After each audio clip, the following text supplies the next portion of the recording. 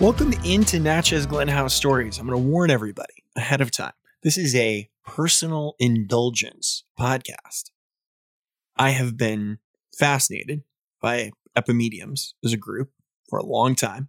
We've talked about them here or there in spots on social media, a little bit on the podcast. But I felt it was really important that we define this, because this is not a plant that every gardener is super, super familiar with, although you should be, people. What are you doing with your lives? And with me today, I've got Karen Perkins, who is the owner of Garden Vision Epimediums. Karen, I've got to go here first.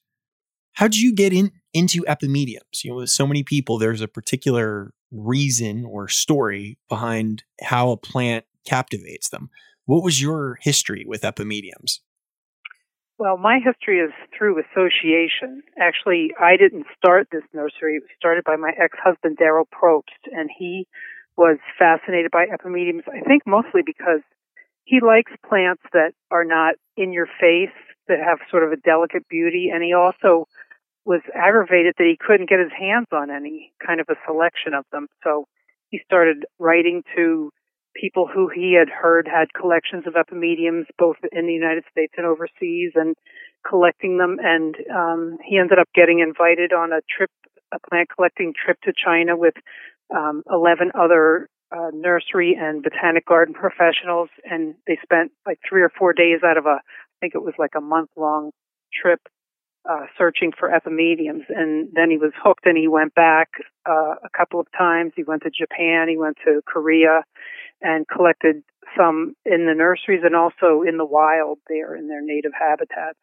So the nursery actually started as an outgrowth of his obsession with the plant. It was a way for him to finance his collecting trips and also a way to get them into the hands of people that are gardening, because many epimediums, especially the ones in China, are over-collected in the wild for medicinal purposes. So he wanted people to start growing them in the United States. Which is one of these fascinating things with epimedium. And sometimes this is true, Karen, for like the whole plant world, right? We have a collector community, and then we've sort of got like the mainstream garden, large-scale nursery grower kind of world. Is one of the reasons why epimediums haven't maybe been so mainstream is because it's not that like in your face. You mentioned like with your ex-husband Daryl that he liked things that maybe are a little more understated. Do you think that's it? Do you think they take a while to become their best? Like, what's kept epimedium from maybe being this mainstream gardening plant? I think there's a lot of reasons. There's thousands of good gardening plants, and the minds just can't keep them all in there unless you're a plant geek. So most people that are gardeners are not real plant geeks. That's part of the problem, that there's too many plants that would do well in our gardens to have them all in there. Another reason, I've talked to nurserymen, and I know this from propagating epimediums in the last 20 years, they're slow. They're slower growing than many other mostly the herbaceous perennials. Nurserymen want a perennial to fill up a gallon pot in 2 months' time, and an epimedium's not going to do that. So it takes them longer time to develop into a saleable plant. So they tend to be a little bit more expensive in the nurseries because they've had to, the nursery person has had to grow them for a longer time than many of the other plants that he has. So there's several reasons. I'm lucky in that epimediums are not only a collector's plant, but they're also easy to grow for novice gardeners. So my customers range from botanic gardens who are making collections to nursery owners to backyard home gardeners that don't even know what an epimedium is. They're easy to grow, and they tick a lot of boxes in terms of what's good about them, their garden benefits. Isn't that interesting that you say that it's an easy to grow plant, or people have success with it, at least, who are willing to garden, but then it's not a fast plant for nursery production. Right. It's like a tree. It's a woody plant, so it's a slow process. Does that ever, do you think that's under communicated sometimes, right? By the nursery industry and versus like a small, more specialty nursery like your own, that there's that difference, right? That a lot of people in like the general audience are unaware of. That the plant you see at that garden center, sometimes it's just a fast growing plant, but it doesn't necessarily mean it's the best plant. And it doesn't necessarily mean that it's even sometimes an easy plant or that it'll look good 2 years later. Right. It isn't communicated. I think probably many of the nurseries that buy them in to resell them don't even know that they're woody plants. Yeah, it's so. Let's dive in to the epimediums here, Karen, together. Okay. Give me the 3 or 4 big species epimediums currently that a lot of cultivated varieties are coming from, their species parentage.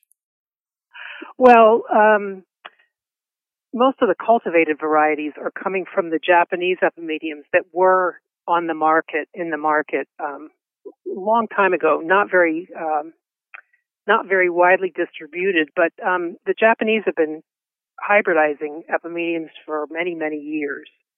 So they have a long list. The grandiflorums and diphyllum and sempervirens have most of the cultivars because they've been in cultivation for a long time. Some of the newer species described in the scientific literature are coming out of China, and they are sort of what people consider collector plants right now. They tend to be evergreen. They're not as drought tolerant as many of the other epimediums that you can buy, but they're very different looking. They have sort of substantial leaves, substantial thick evergreen leaves, and many of them have arrow-shaped leaves instead of the deciduous heart-shaped leaves that we're familiar with in terms of the Japanese and Korean species. So are some of those like Alyssifolium? I know Spine Tingler is a cultivar that's starting to get out there a little bit in the market. Is that an example of that? It is an example. And actually, I have a little bit of trouble growing a lot of the Chinese species because I'm sort of at the northern range of their hardiness. So many of the species don't grow all that well for me. They would grow better further south. I'm in Massachusetts here with the nursery. Now, that's an interesting fact there. So, as you mentioned, you're in Massachusetts. What, generally speaking, so I'm all the way down in Tennessee, but I've seen them perform actually really well here. Udell Botanical Gardens, which is up in Kentucky, has a pretty decent collection of epimediums that have been there for a moment. What's sort of the general range? Well, let's tackle winter hardiness first. And then we'll talk about some other things as far as what they like best. But what's that general range for a lot of the epimediums? I would say in general, I'm in zone 5. And what I do in my descriptions is describe how they grow for me. For you, your season would be much longer, so you would probably get a larger plant and much more growth out of it than I would. And a lot of the more tender species like the Chinese species would do better for you, grow faster. But they tend to grow slowly anyway in comparison to the deciduous ones. They don't make as many buds. They're a little bit more slower growing. But I would say, in general, most of them are hardy to between zone 5 and zone 7. Some of them, like on my website, because I sell them all over the place, and on my website I have lists of ones that are native to warmer areas in their native countries, so that those would be good ones for people to start with. But I have a lot of customers in the Atlanta area, and they have good success with most everything that I sell. So you mentioned Atlanta. You mentioned warmer. This is one of those things that excites me about epimediums, Karen, if I'm being honest. Like I've always, one of the classic questions when you do anything with plants are, give me something that flowers in shadier conditions. What's the line there, right? Like how much sun, dappled light to get the best flower performance? Well, it depends on what part of the country you're in. It's different for different places. And what I do in my catalog is I describe how they perform for me under good conditions. And epimediums need well-drained soils. That's the one thing that they do need. They don't like heavy clay soils that hold the water, especially in winter. They need good drainage. A lot of them are tough and drought tolerant. Those are the ones that tend to be from southern European countries like Turkey or places like that. Now I'm losing my train of thought here. No, so we're talking about just like soil composition, but also Yeah, flower power well-drained, and shade. humus-rich. I have epimediums that grow in like 4 hours of sun, in midday sun, 10 to 2. But they don't dry out. They're in really good soil. So it depends. If you're in a further south, you want to. They like bright shade for me, or a little bit of sun. So the further south you go, the further south you go, or even in the Midwest when the summers are hot, you want to be careful. The good thing about epimediums is that they'll tell you when you have them planted in too much sun. The foliage will burn back, but since the stems are woody and underground, they still have dormant buds that they can push up if the leaves get too dried out. Now, are all of the species of epimedium, they're rhizomatous plants, so they're all underground rhizome? They are. I would say most of the ones that I sell are clump forming. Epimediums grow by, like you said, woody underground rhizomes, and the ones that I describe as spreading are the ones in which the rhizomes will grow like a couple of inches or up to maybe 8 or 10 inches a year. The ones that are clump forming still have those rhizomes, but they have much smaller growth increments. Some of them might grow half an inch a year, and it basically stays in a clump, or a quarter of an inch, or just makes a big woody knot.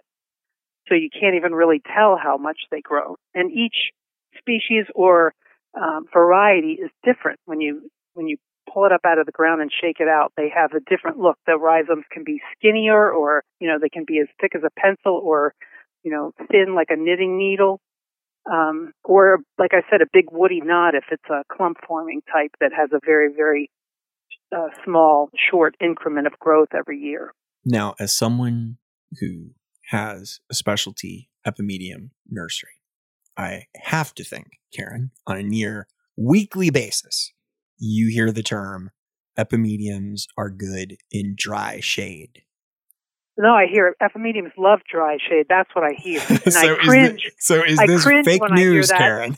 And that's usually, when I give a talk, that's usually the first thing that I address, because no epimedium loves dry shade. Some of them will tolerate it better than other plants, but none of them like it. And you're not going to get your best performance out of them if you put them in dry shade. But a lot of people come to me and they say, I have a maple tree, I can't get anything to grow underneath of it. And epimediums are one of the few things that you can get to grow underneath of a maple or another shallow-rooted tree. But you have to get them established. They're not cacti. You need to water them in their first growing season so that they establish a deep root system. And it's, like I said, it's generally ones that are from the southern European area, around the Mediterranean, that are native to that area, that tend to be drought tolerant. But most of the epimedium species, and I think there's over 70 species of epimediums now described in the scientific literature, most of them, I would say, are not drought tolerant. They might be a little more drought tolerant than a herbaceous perennial, but most of them, you're not going to get good performance out of them if you're stressing them out in a droughty site. You're not going to get the best growth out of them. Where do you think that came from, Karen? I've always been curious about this. I think it came from the fact that most of the kinds that were in commerce are the drought tolerant ones.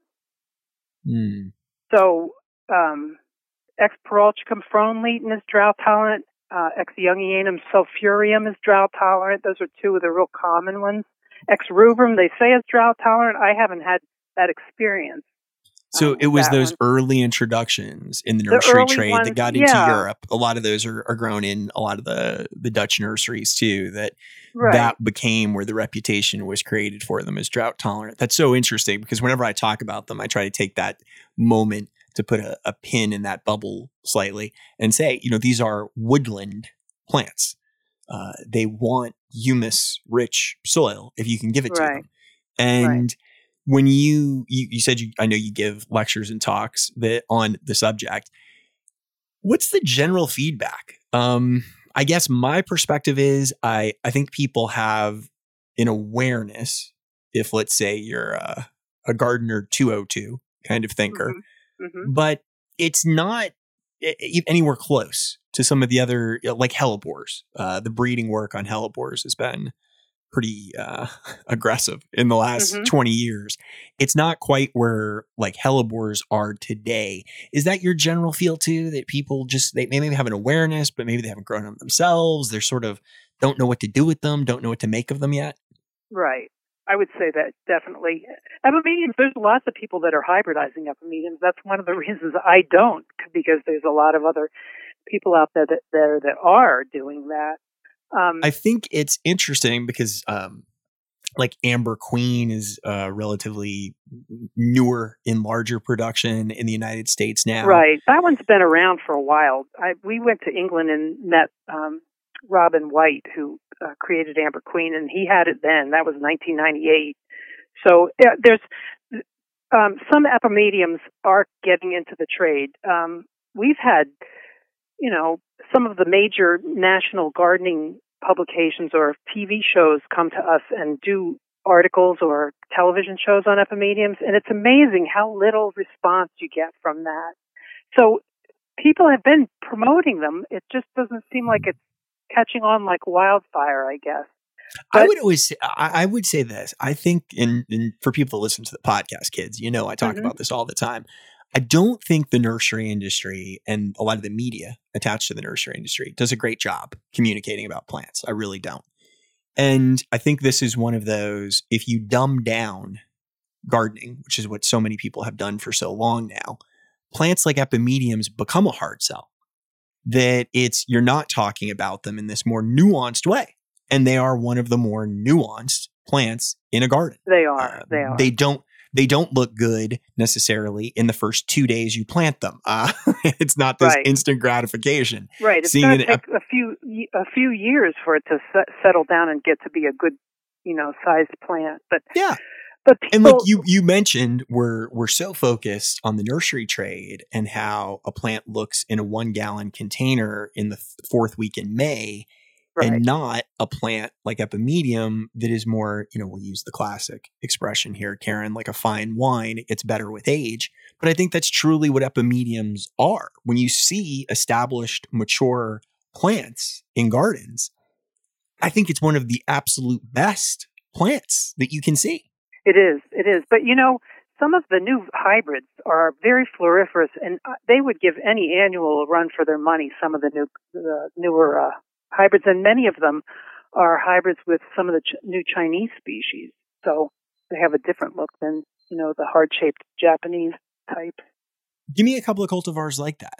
Which ones do you think that are new? Two of Daryl's introductions. One's called Pink Champagne, and if I had to tell someone what my favorite epimedium was, I have dozens, hundreds of them that I like, but if I had to pick just one, that's the one I would pick. It's, it has long trusses of pink flowers that are held out over above the foliage. It has interesting spring foliage color, which is one of the things I think is the best thing about epimediums, is all the different colors that the different kinds come out with in the springtime. Domino is like the sibling to Pink Champagne. It's kind of like the boy plant when Pink Champagne is the girl plant. It's a little bit bigger. It has more masculine colors in the flower, like a creamy white with a cranberry cup, and it's a bigger plant.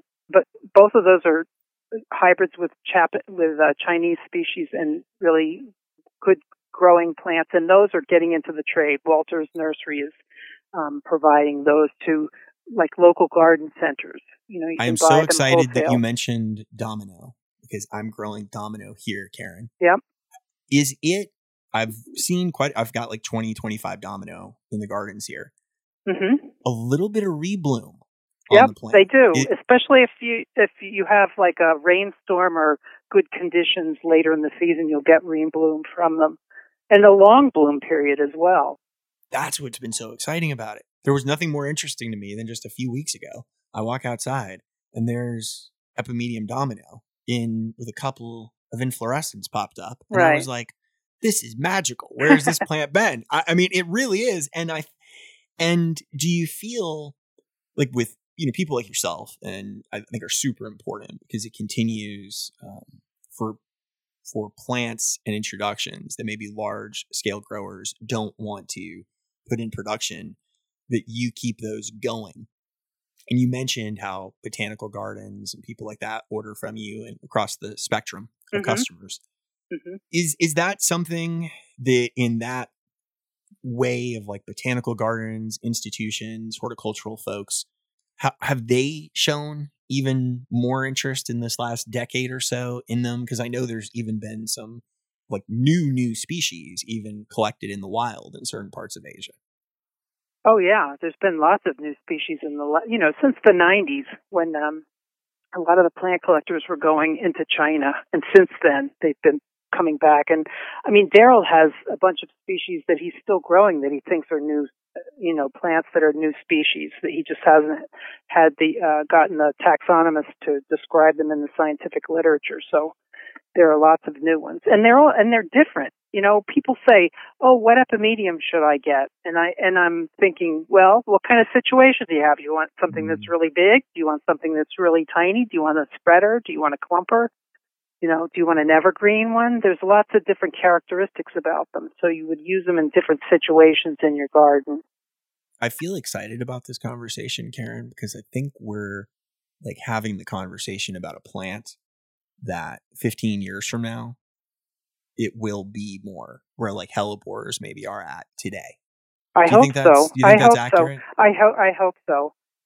I mean, we've been trying to publicize them and tell people what great garden plants they are. If I could, it would be good to get more nurseries interested in producing their own, and having Walters pick out a few varieties. I mean, Amber Queen, you can get that in the market now, and that's another really showy hybrid with the Chinese blood in it. So I hope so. Yeah, well, and I do a lot with Walters Garden, so people are no stranger to them who listen to the podcast. Laura Robles, production manager, has been on as a guest, and I think Hans Hansen, their hybridizer there, is a great person to have in that position because he's a little bit more experimental, let's say. He is. He's one of my customers. That's it. Willing to grow really cool, interesting things, even though necessarily the nursery industry, they haven't been huge successes over the years, but he's still willing to put that time and dedication into it because everyone who's into plants, as you said earlier, Karen, the real plant geeks among us, right? We know that's where great plants eventually come from. Mm-hmm. We know that the nursery industry is not always growing the best plants or the most interesting, but we got to get it to that place. You mentioned domino, you mentioned pink champagne. Give us, if you were going to say, this person has not grown epimediums before, besides pink champagne and domino, what's a good sample size of epimediums to give them some of that idea of diversity as the plant grows? Well, I think if they can get their hands on some of the grandiflorums, they are easy to grow. They're not as drought tolerant as some of the other ones, but they have lots of cultivars, a wide range of foliage, spring foliage colors, different colors, flower colors, and relatively large flowers for an epimedium, like 1.5 inches in diameter is large for an epimedium. But some of them are heavy bloomers, they'll have a lot of flowers. So what epimediums lack in big flowers, they make up in the numbers of flowers. Touch on that for a second, Karen. Touch on that for a second for us, because I think that's a real important thing to hit with epimediums, that the flowers are not big, but there's lots of them. Give Right. me, define that for us, paint that picture for us, like an epimedium that's very happy where it's at. It's been there 5 or 6 years on some of these heavy flowered grandiflorums that you're talking about. Hmm. How many flowers per flower spike could somebody be looking at?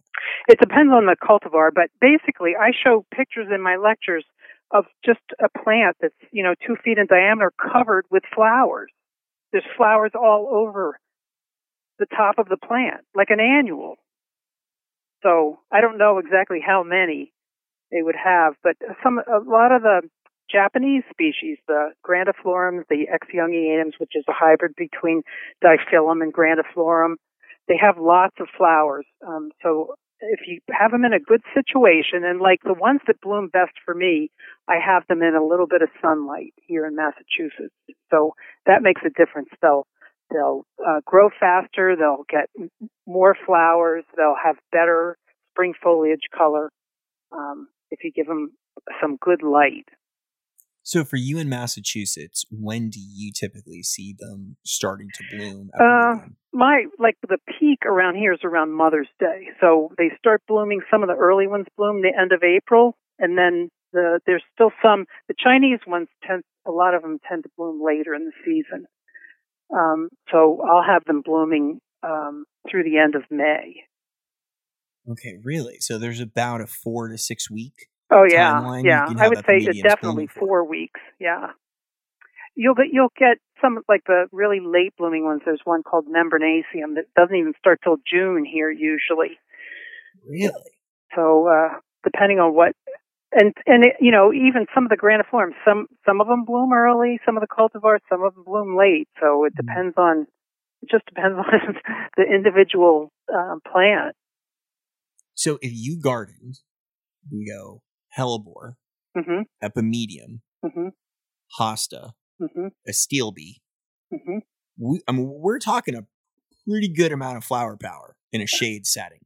Oh yeah, yep, in the shade. And that's, you mentioned Atlanta, and one of the first things that struck me about that is there's a lot of older residential neighborhoods in Atlanta with a lot of high overstory trees mm-hmm. that produce essentially high shade, like you already mentioned. Mm-hmm. Is that combination of high shade with like a garden quality soil? Yes. If you have those two things, do you think for most people this is a relatively easy plant to get into? Oh, it is. Yeah. Good drainage, that's what you need. I've seen them growing in subsoil in the sun in my area and doing fine.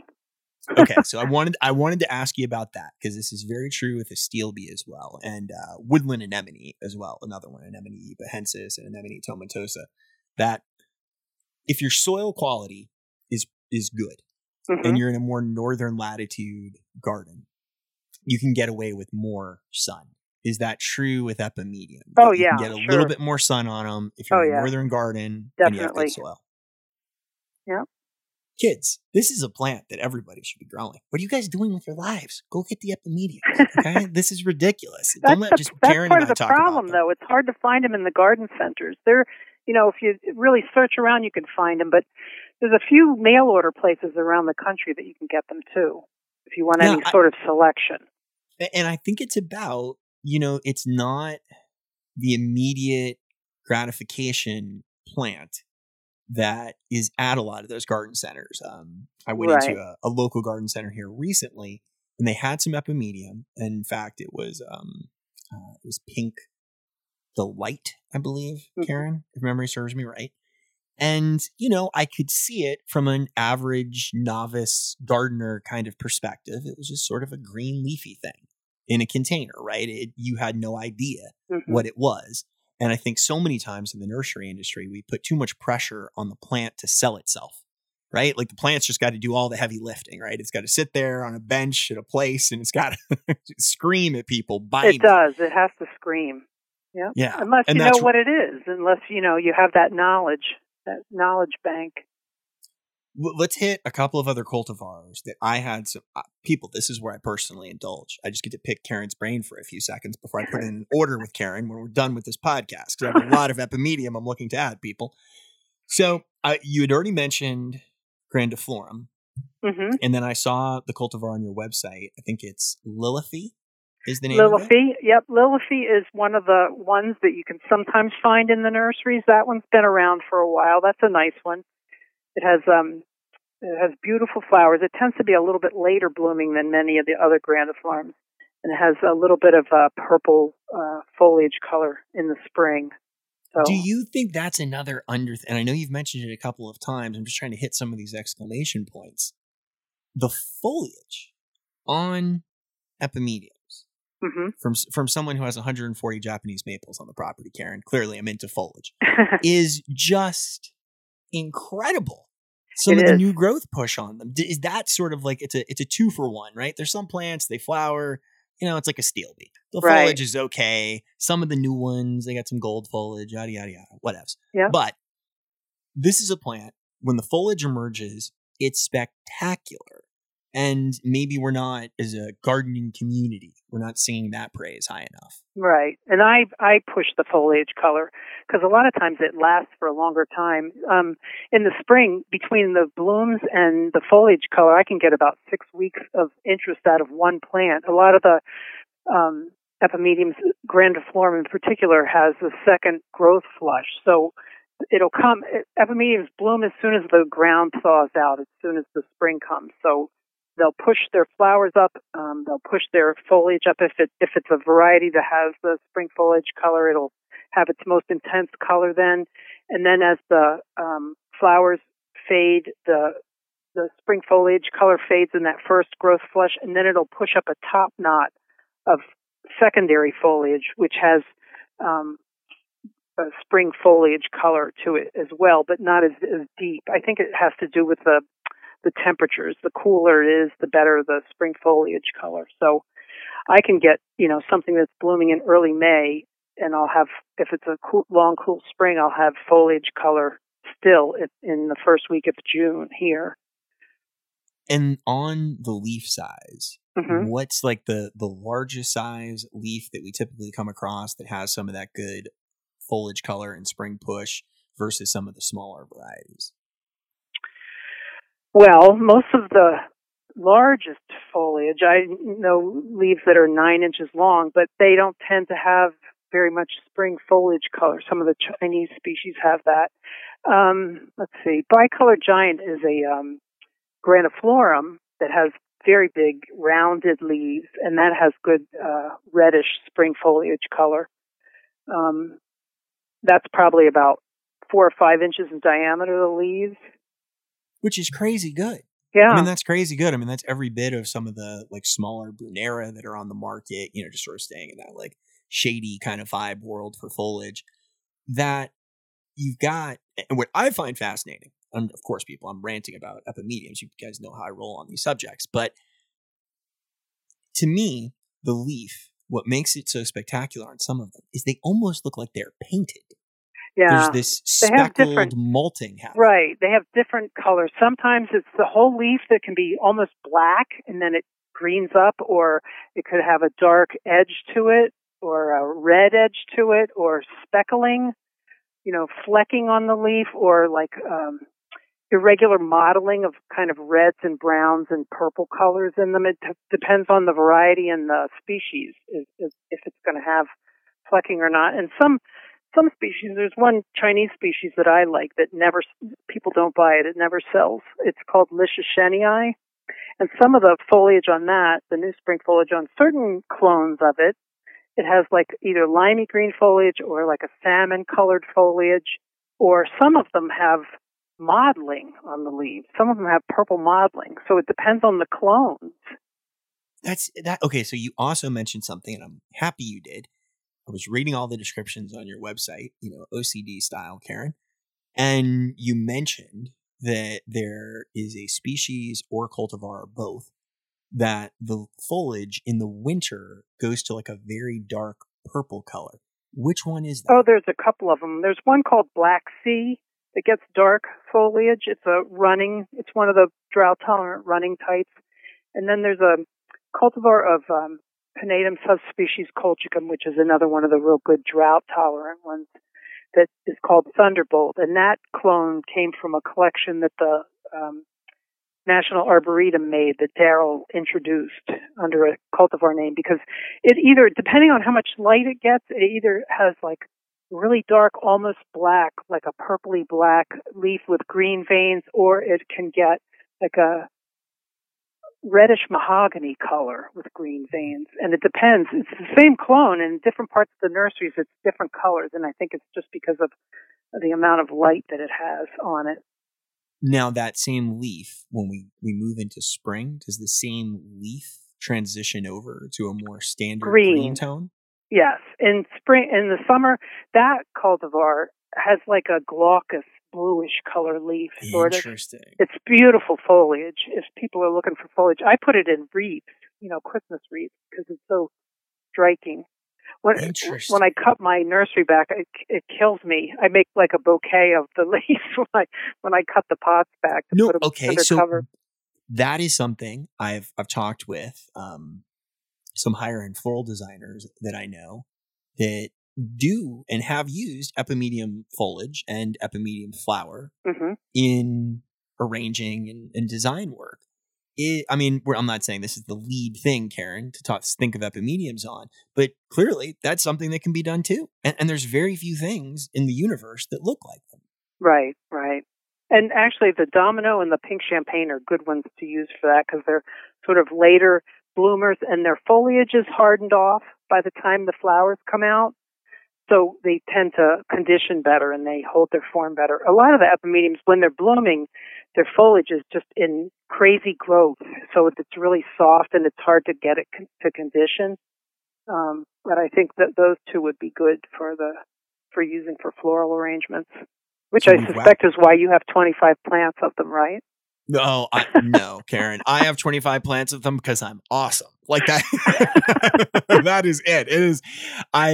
One of the things I like to do, and I talk with this just about a lot of the suppliers that I get plants from. I tell them I would much rather talk about plants that we think are great that we haven't done a good job communicating about.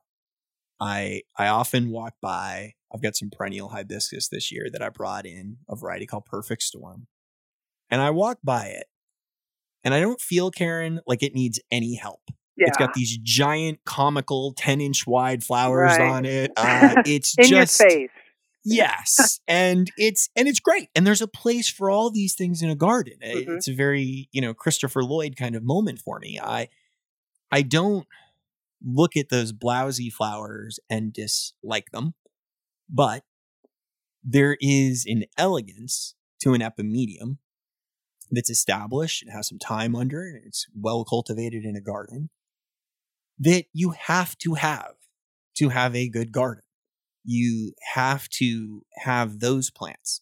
And in particular, in the habitat and the exposure that epimediums do so well in, I think is such a key place for people, where we have foundation plants with like morning eastern exposure that changes over to a little bit of a dappled light, but then gives afternoon protection. There's so many functional choices that it would do really well in also that I think we do need, do people need to buy 25 of them, Karen? Yeah, they do. They should. They should email you or call you or send a message or send smoke signals or a carrier pigeon and do the same thing. Let's talk about flower color here as we start to head towards the home stretch. So domino, we mentioned, sort of got that white with a little bit of a kiss of pinkish red on it and pink champagne, the name implies. But there's a lot more than that. Oh, there is. That's one of the things that has really excited me about them. The violet tones, the purple tones. Give us just a little bit of a sampling of that. Okay. There's a lot of violet and yellows, I would say. But there's whites, oranges, reds, true pinks. Not as many true pinks, but there are some that I would say they aren't lavenders. They're true pink. So it sort of goes the gamut. But not only the color of the flowers, but the color of the foliage has a wide range as well in the spring. Most of them once the foliage hardens off, they turn to green or some shape of, some shade of green, light green, dark green, or like I said on Thunderbolt, has like a glaucous cast, so it looks almost blue in the garden. There are a couple variegated ones, and they keep their variegation pretty well through the season. It kind of fades toward the end, but you still have the white variegation in the leaf. I'm trying to think if there's any other colors that I haven't mentioned. Blue is about the only thing that they don't have, the only color that they don't have. Which is really flowers. Amazing. And it's really interesting. And again, congratulations to yourself, to Daryl, to anyone else that's been involved in the world of epimediums, because clearly, even without like sort of the large nursery, heavy production number places, you've all done an incredible job creating and curating these collections. Because here you and I are speaking in 2020, you're mentioning back into the early 90s when some of these things were coming out of China, that for this last 25, 30-year period, it was people like yourself who have been doing all this work. So congratulations to you, Karen. Give yourself a pat on the back. Well, thank you. That's incredible that we have this range today, like without the major nursery support across the world. And come on, people. I mean, it's, again, a lot of what we see in every industry, right? It's not always the best thing. It's just the most available thing. I always make this joke. It's not the best plant. It's the fastest crop. Right. It's not the best tasting tomato. It's just the tomato that grows fast. It doesn't mean it's any good. Right. That's really the same thing with these. If people have problems with epimedium, we've talked about soil. You've talked about sun exposure, that the foliage will start to die back some. Are there any other inherent problems, disease-wise? Are slugs and snails an issue? Anything like that? Slugs will eat some of the foliage, but I don't even really treat them for any slugs. Mostly the insect that bothers them is the black vine weevil. But I would say most times it mars the foliage a little bit, and the larvae will eat the roots. But it's not something that's going to kill your plant, and you can't really get rid of it because it feeds on rhododendrons, and we're never going to get rid of all the rhododendrons. And rhododendrons are everywhere. Spoken from someone who lives in the New England area. Karen. As someone who's traveled around the country quite a bit, people, if you only knew how overplanted rhododendrons became in the whole New England area. So black vine weevil is here to stay. I treat my pots with beneficial nematodes to keep the populations down. But the other thing is voles will chew on them. But to be honest, they go after other things in my garden more than the epimediums. And generally, they don't eat the entire rhizome, so you can just sort of punch it back down in the soil, put some soil over it, and it'll root in again. So it's easy to fix that problem. Some people have trouble with viruses. I propagate all my own stock. I'm not buying stock in all the time, so I monitor to make sure there's no viruses in my plants. But you should be careful about that. Generally, it manifests itself in sort of like yellow squiggles on the leaf, I guess is how you would call it, like a almost yellow looks modeling. like presents itself like a mosaic kind of look, like a yellowy green. And basically what you want to do is throw that plant away in the garbage, not in your compost. Get rid of it. Got it. So talk about it from your perspective as a nursery, right? Someone places an order. When do you ship your plants out, and what do people receive as far as plant size? Is it a division off of a plant? How are you growing them as far as production? And then when do people order, and what do they get? Okay. I grow them in small pots because I do a lot of mail order, and I also run this nursery by myself, so it's easier for me to haul flats of plants that aren't, in gallon pots. So my pots are 2.5 inches square by 3.5 inches deep. Makes it really easy to mail to people. I ship in June, and I'm shipping now. That's what I did this morning, packing plants to ship out and through the middle of October. So that's my shipping season. And when people receive their plant, are you growing most of your things from divisions? All of them. I grow all of it from division. Which is really interesting, folks. If you don't know, I was having this conversation earlier today about hellebores and peonies, people are probably the most familiar with when it comes to division. But that is that is one of the reasons why epimediums are also slow, in a nursery speak, slow, because they have to be divided. And do you do all of the division yourself? Do you have help there with that? Nope, I do all the division myself. Some people will grow them from seed. They're much slower from seed.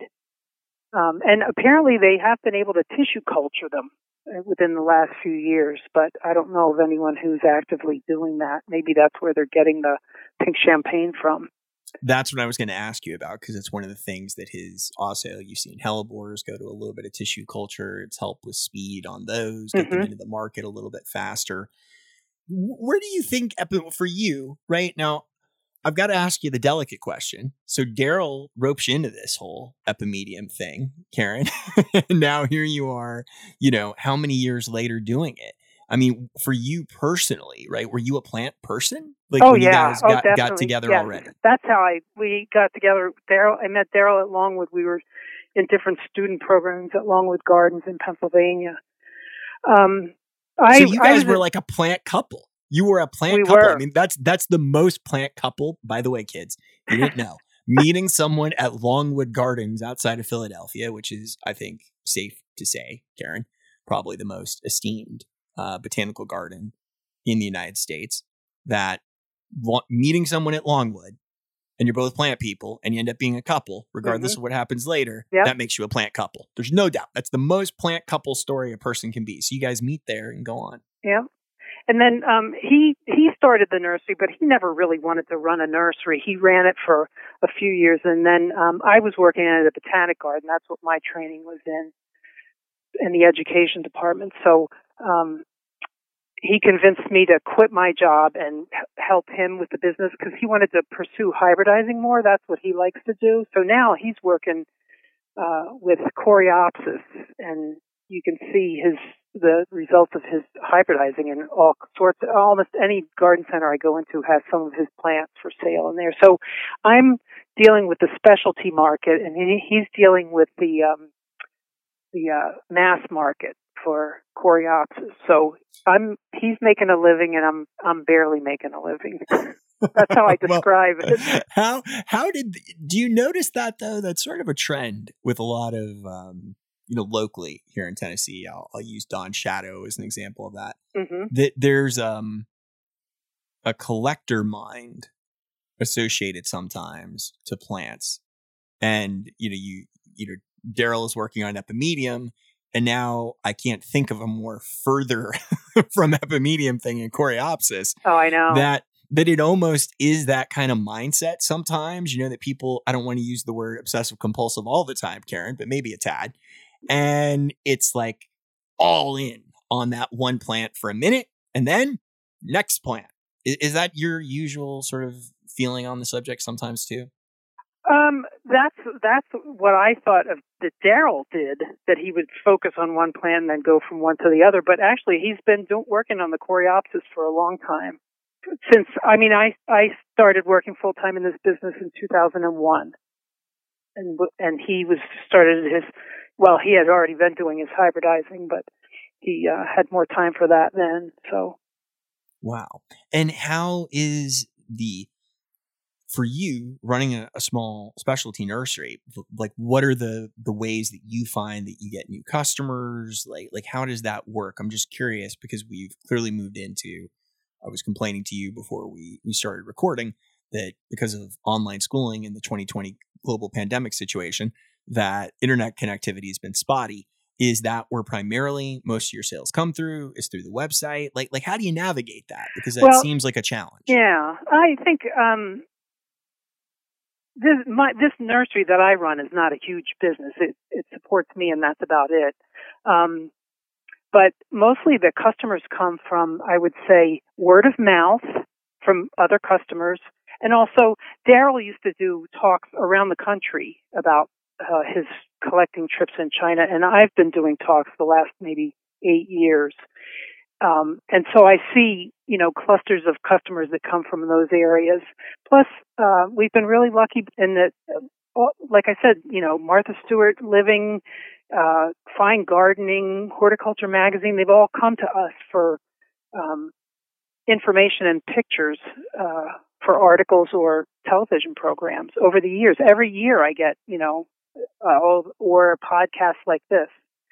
So that's mostly how I've been promoting it, is through talks. I do sales up and down the East Coast. I was in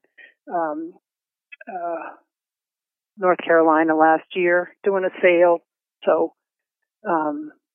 talking to people about them. Yeah. And are there other plants that you have too at the nursery that you or other plants that you're passionate about? That's the thing, Karen. No one who's into plants is, well, some people are. It's a hard group to find. Just one specific plant. But I have to imagine doing what you do, there's other things you enjoy growing as well. Well, I don't have a lot of time to grow a lot of other things, but this place that I moved to, I'm old enough so that I'm not making the gardening mistakes I did when I was younger and just planting anything just because somebody gave it to me. I have a wish list of plants that I want to put in the garden, and there's too many to talk about. I'm from the botanic garden world, so I know a little bit about a lot of different plants. So yes, right. And do you feel like editing, right? Like that's the hardest thing. I think the beginning when people get really passionate about plants, editing is hard. Yeah, it's not hard for me anymore. If it doesn't do what I want it to do, off with their head. Right. And I tell people this a lot on social media when we do our Instagram live walkthroughs daily, that sometimes you got to be ruthless, right? If a plant is not doing something for you, it's been there for a few years, you've given it what it wants, and you're still like, meh, doesn't bring you joy kind of talk. Yeah. There's too many plants. There's too many things to choose there's from. There's only so much acreage you can take care of. That is so true. And the work that you put into it, I think for most people, you want to get back. And to me, that's one of the things I appreciate about Epimedium is it strikes me as a plant that if you get good cultivars of it and you give it good condition, that it's a plant that will get better. Yeah, it's there for the long haul. It's not a quick fix, but it's the plant that'll be growing underneath all the weeds when you abandon your garden. Yes. See, that's so important, people, because just the other day I was over. I'll pick on a plant, Karen. Let's pick on a plant together. I was over in an area here in the south, Digitalis purpurea. There's a few newer cultivars that are supposed to be first-year bloomers, not biennials, yada, yada, yada. And I brought them in. And quite honestly, people, they looked like trash, right? They don't love the southern climate. It's not a big thing for them. They bloomed. They looked decent for a minute. Now the plants look like garbage, right? So I literally just lifted one and it had no root mass that it established at all. It was super unhappy. You could tell. I don't want that plant, right? But, if you would have seen that plant at the peak of like latter stages of April when it had a couple of flower spikes on it, you would have been like, ooh, but look at it now. It's no good. And it's going to go away soon. Anyways, I feel like that's the messaging sometimes with Epimedium, that it's a plant that does get better with age, as you mentioned, and it'll stay there in a garden. Mm-hmm. Let's wrap up here. I want you to give me, we already sort of hit this topic a little bit. Let's just do it one more time to reaffirm it. What are like the Hall of Fame 5 Epimedium, right? Like I know it's tough. I'm asking you to whittle down a huge group to like 5, like ones that are just even on the top of your head, like ones that you're just like, I look forward to seeing that in the spring. I either look forward to the foliage, the flower, combo of both, but these are ones that I think are either underappreciated or are just that good. Okay. Well, Daryl has another introduction called Ninja Stars, which is a running arrow-shaped leaf evergreen with spiny edges, Epimedium with sprays of yellow flowers. That's a good one. And that grows well for us here. It would grow better further south. Another one of his hybrids is a ex rubrum called Sweetheart, which I have growing in the crack of a rock in my 4-hour-a-day midday sun area, and it doesn't fry the foliage there. So that one's really drought tolerant. It has a nice red edge to the leaf and small pink flowers in the springtime. That's a nice one for a good bold foliage texture. One of the ones I like that's another good drought-tolerant one, which is a clump former. Most of the drought-tolerant ones seem to be the spreading types, but this one's a clump former. It's called Lilac Cascade, and has hot pink foliage when it first comes out, and then the pink fades to the edge of the leaf. It has little short trusses of lavender flowers that come out from between the leaves, and that has really good foliage substance, and it's a bigger leafed plant, so it has a bold texture to it. That's one of my favorites because it's tough and it's beautiful and easy to grow. I like the variegated one. We just called it variegated number 1. It's a sempervirens. Has white swirls in the leaves when it first comes out in the spring. It has apricot and white and like a limey green variegation to it. It has white flowers, and it's small. A little clump former, makes a mound about, 12 to 14 inches in diameter.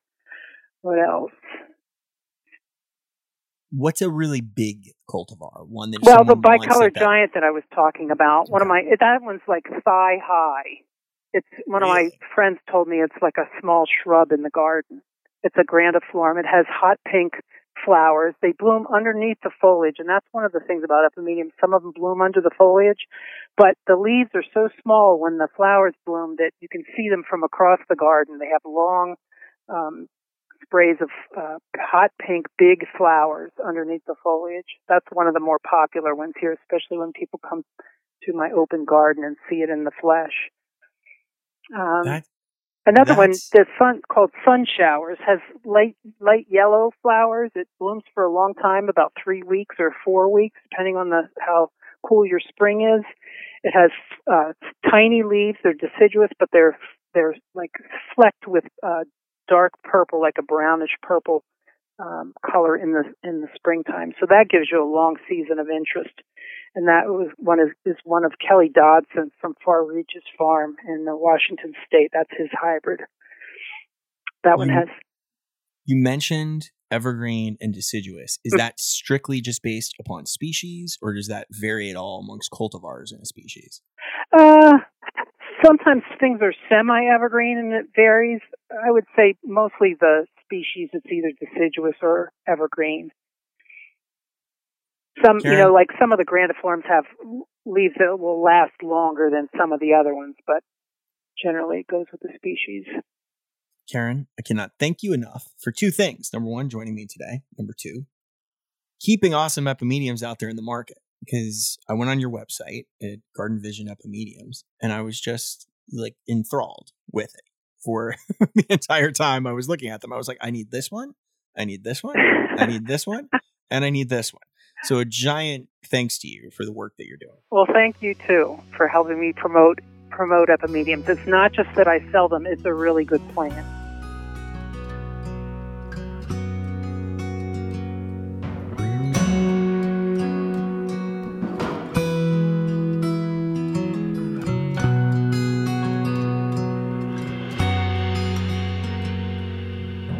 I walk the cross ties of these old abandoned rails, wondering about the stories they could tell. I think of all the weight I carry on my own, and I try to empathize with all they bear. There's something about the sun that brings me back to life. It's just like staring in your eyes, and I can't tell you what it is I'm doing here. All I know is nothing's felt so right. So let me stay, feeling this way. I never want to leave this state of mind, but that's not for me to decide.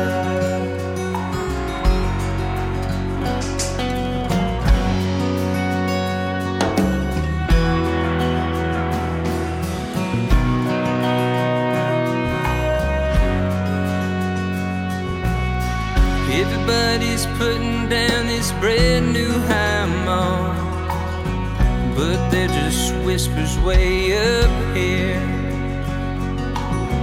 They got no rhyme for the reason why it's wrong, but there's still this burning in my ears. Some folks say I probably shouldn't live this way, but the last time I checked, this was my life.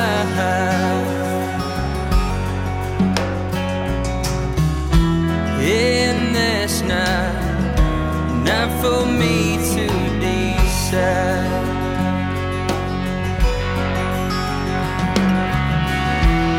Everything that's mine is always yours, but you lock all your windows and barricade your doors. And I apologize. My questions, they ain't justified, 'cause everything you do is for you to decide.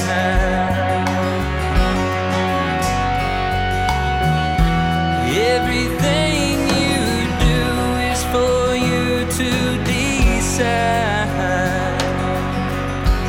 It's for you to decide.